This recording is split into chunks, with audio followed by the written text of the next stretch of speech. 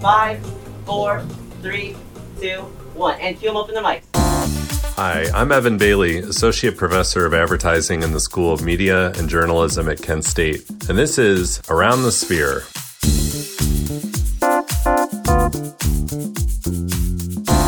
Welcome to Around the Sphere, the podcast of the School of Media and Journalism at Kent State University, produced and recorded by MDJ's students, faculty, and staff just for you.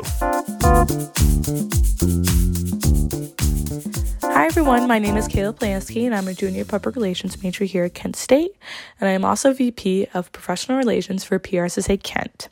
So I wanted to come on here just to talk a little bit about our programming that our chapter has done this semester thus far, and then what's to come in the future.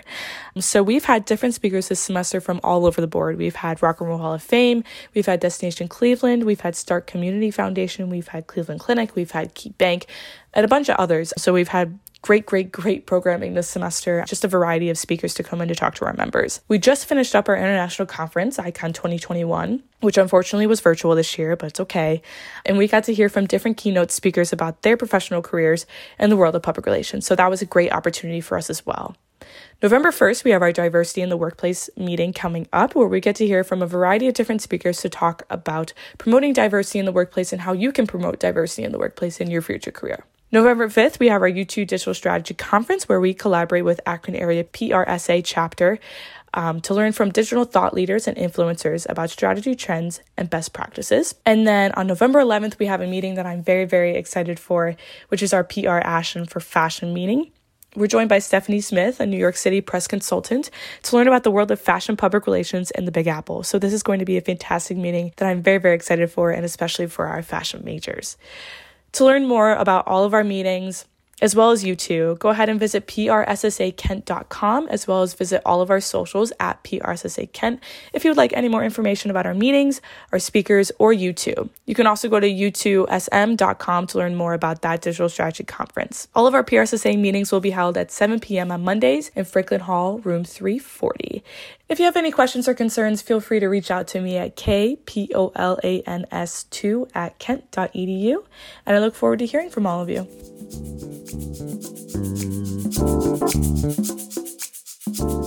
Scott Hallgren, professor of digital media production here at MDJ, lived many lives before landing at MDJ, including working jobs from being a touring and studio musician for artists like Sir Elton John to working as a boom operator and composer on Emmy-nominated documentaries. He sat down to talk about his past and how he got to Kent State with senior DMP student Addie Burks.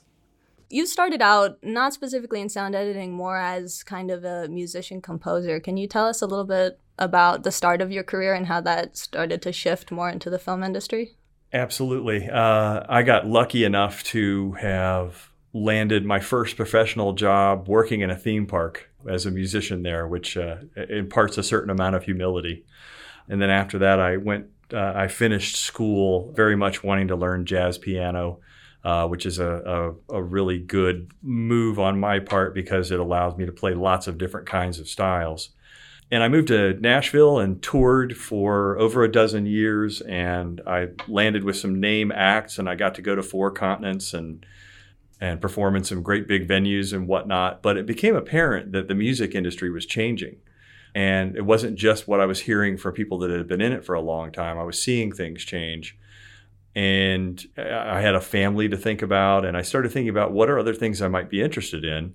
And I had done a little work in the studio for commercial things, and I thought, what if I was writing those and producing those? So commercials and TV stuff, a little bit of TV stuff, short film stuff, and I thought I had arrived when I did some work for the documentary channel, and they loved it. I did a few more things for them, and I sort of became their house composer. Unfortunately, the company basically had a hostile takeover and got bought out and sold to Freeform Media about a year and a half into that tenure. Right after that, my second biggest client, Scholastic, the production company I was working with, lost them as a client, and the recession hit. And it was just like everything that could possibly have gone wrong at once went wrong. And I had a friend named Mike, who's a director, and he said, dude, I need your help. I'm teaching at this film school and I don't have anybody to teach sound. And I said, Mike, you're crazy. I don't know anything about sound, man. I'm a composer and producer.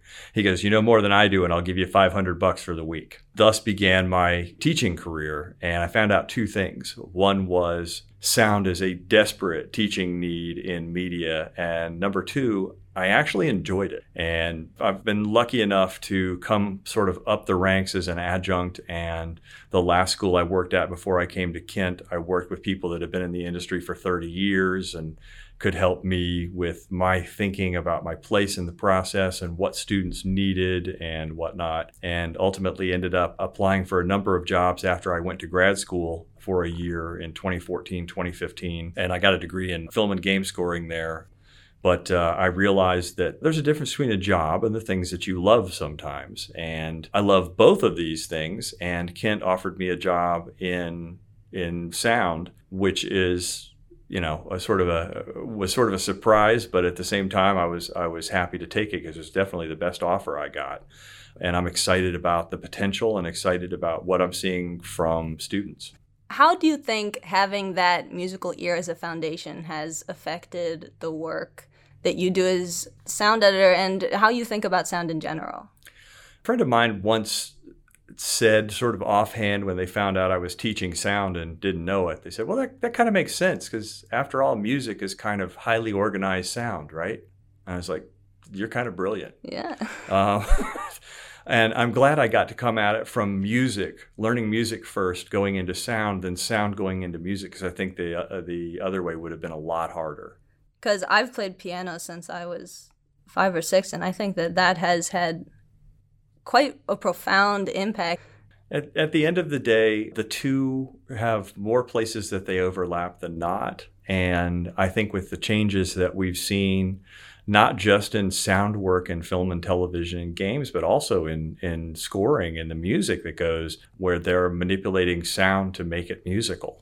And it sort of almost harkens back to the days in early scoring when you didn't have sound effects. We used musical instruments to represent sound effects. Yeah. So it's kind of like most other things in life is kind of cyclical, and it's interesting to see. I'm so glad that you ended up at Kent. I know that post-production sound and sound for picture have pretty much been my 1-2 as far as the classes I've taken. I never expected to like sound as much as I did. I actually didn't really even consider it a possibility until I took one of your classes and I was like, oh, whoa, now I need to actually think about what I want to do because this is cool.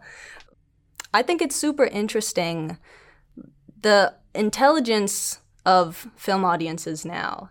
Sound is so important. I think more important than it's ever been.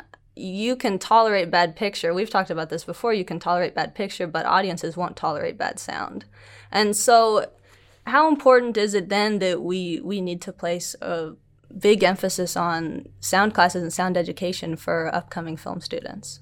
Oh, I think it absolutely at least a third of the education that we should be providing, and been grateful that everyone here has been very open-minded about it because it's such a deep subject. We can encompass many things. We can talk about television. We can talk about radio. We can talk about old radio plays and all kinds of other things that are sort of the forebears of what we're doing now.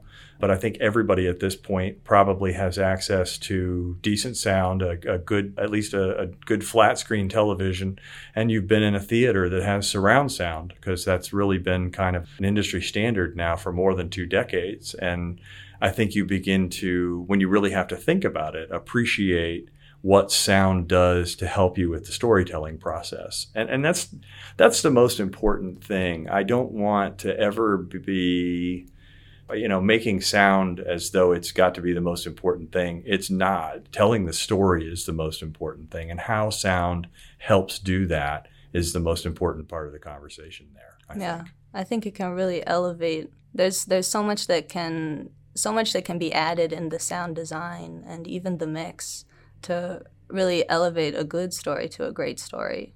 Tell me a little bit about what you do as a Dolby developer. I have gotten sort of some extra special access with Dolby to a number of sounds, a number of projects within Pro Tools and some plugins that will enable me to work in sort of ambisonic sound or Atmos sound, which is Dolby's trademark, where the sound, instead of having a couple of speakers in front of you, it's more about having a hemisphere of sound around you. And Atmos is essentially 63 discrete channels overhead, around you, and below you that allow you to put the sound in any environment. So instead of thinking about, is this sound on the left or the right, you start thinking about, is this sound, how high is this sound, and how far to the left is it? Or how low is the sound in terms of where it's coming from, and how far to the right is it, or how far overhead is it? So thinking of sound as a spatial thing rather than just having a couple of speakers in front of you overlap. I'm looking forward to the delivery of some speakers I got with a grant that are going to enable us to go at least 3, maybe 4 rooms in at least quad sound, if not Dolby 5.1 surround or Dolby 5.1.2 surround. That lawnmower going by right now is kind of the idea of Dolby Atmos. So, but the idea of being able to have some surround-enabled rooms in Franklin is fantastic, and it'll be, I think, really helpful for students to be able to get in their mind more than just the concept of me talking about it, be able to use that kind of thing maybe in their own storytelling. And perhaps the more interesting part about all of that is Franklin serves as sort of the launch pad, if you will. If I can get 4 rooms enabled and students can be working in those rooms, we now have a 9.1.4 setup being installed at the Design Innovation Hub, the Hill in the old art building. And that's 9 speakers around, 3 in the front, 2 on the side, 2 in the back, and 2 in the very back, and a subwoofer on the ground, and then 4 speakers overhead. So it'd be lovely for students to be able to do work using a Dolby Atmos plugin here in Franklin in 5.1, and then take it maybe over to the DI Hub and move those sounds around even more in this hemisphere that we're trying to create of sound itself. We've talked about before in class how it really does feel like, specifically with sound, we're on a new precipice for what can become of this Dolby Atmos technology and object-based sound, and just how that's going to change the experience for the viewer, being completely, like, what it really means to have an immersive experience in film. Yeah, and you know, now that you can go to any Sam's or BJ's or Costco and find them selling, you know, Dolby Atmos enabled sound bars with surround speakers and a subwoofer, this is an experience that's, the price of it is coming down massively. You know, movie theaters are going to be upgrading because they want to continue to give you a reason to come to the theater. Being able to be totally bathed in sound in a movie theater is a concept that, you know, if you're a cinephile, that's the kind of thing you want to check out. You want to be in that world. At the end of the day, we're looking at a flat 2D screen that's got an image or images projected on it.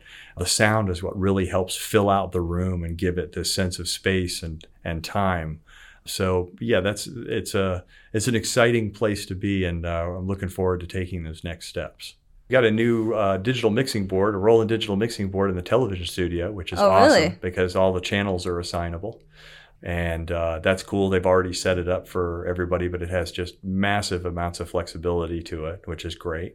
We've gotten recently new gear in the SRL that now enables us to have 5 timecode capable recorders going out of the SRL at the same time, so projects can use timecode slates and have extremely high quality audio and be getting those projects edited together faster because you can use a timecode slate for all of that. So that's great. The sound design and spatial mixing class that we're offering as a special topics class in the spring, again, little bleeding edge. First third of that is going to sort of be a refresher, plus we're going to be actually making sounds with plugins and maybe having people do their own recordings as well. And then the middle of it's going to be a part where we design sound for a scene. And I think I've decided on a scene already. It's a pretty iconic one. It'll be interesting. But stay tuned. Yeah, exactly. And then the end of it will be trying to get a mix of what you're working on in a surround environment. And even if that's just a 4.1 with 2 speakers in the front, 2 in the back, and a subwoofer, all the way up to trying to build something over in the DI Hub That's going to be kind of the goal, is to really get as immersive as we can with the sound for picture and see where it goes from there. Hey everyone, it's Kimmy Daniels here. And Luke Armour. What you know as the School of Media and Journalism used to be called the School of Journalism and Mass Communication. We made the name change official in July of 2020 after 2 of MDJ's own faculty got to brainstorming and researching a possible name change. The name hadn't changed since the 80s, and faculty got the sense that mass communication sounded, well, a little dated. Well, not only that, but the name excluded 3 other majors within the school. We wanted to make sure that each student felt they belonged and saw their work reflected in the name. So 2 faculty members set forth on research that engaged students, faculty, staff, alumni, and even high school journalism teachers to make sure that everyone felt represented by a new name. The word media came up time and time again within the research as a term that matched our school's mission. So in the spring of 2020, the faculty voted to adopt the name School of Media and Journalism. And in June, the Board of Trustees approved the name change, and in July, it was official. But still, there's really nothing wrong with the term mass communication. In fact, the textbook Mass Communication Theories, No, it's over. Fine. Well, that wraps up this episode. Thanks for listening, and stay tuned for more episodes coming soon. All right, we'll see everybody. Bye. You've been listening to Around the Sphere. Please send us your thoughts, comments, and feedback at mdjpodcast@kent.edu. Music for this podcast was written and produced by Assistant Professor Scott Hallgren. This episode was produced by Nicholas Underwood, Digital Media Production Major, and our podcast project manager is Kimmy Daniels, Public Relations Major. This podcast was advised by Associate Professor Luke Armour. Special thanks to all the students, faculty, and staff who made this episode possible, and a very special thanks to you for listening. We'll see and hear you around the sphere. We're hilarious. We are.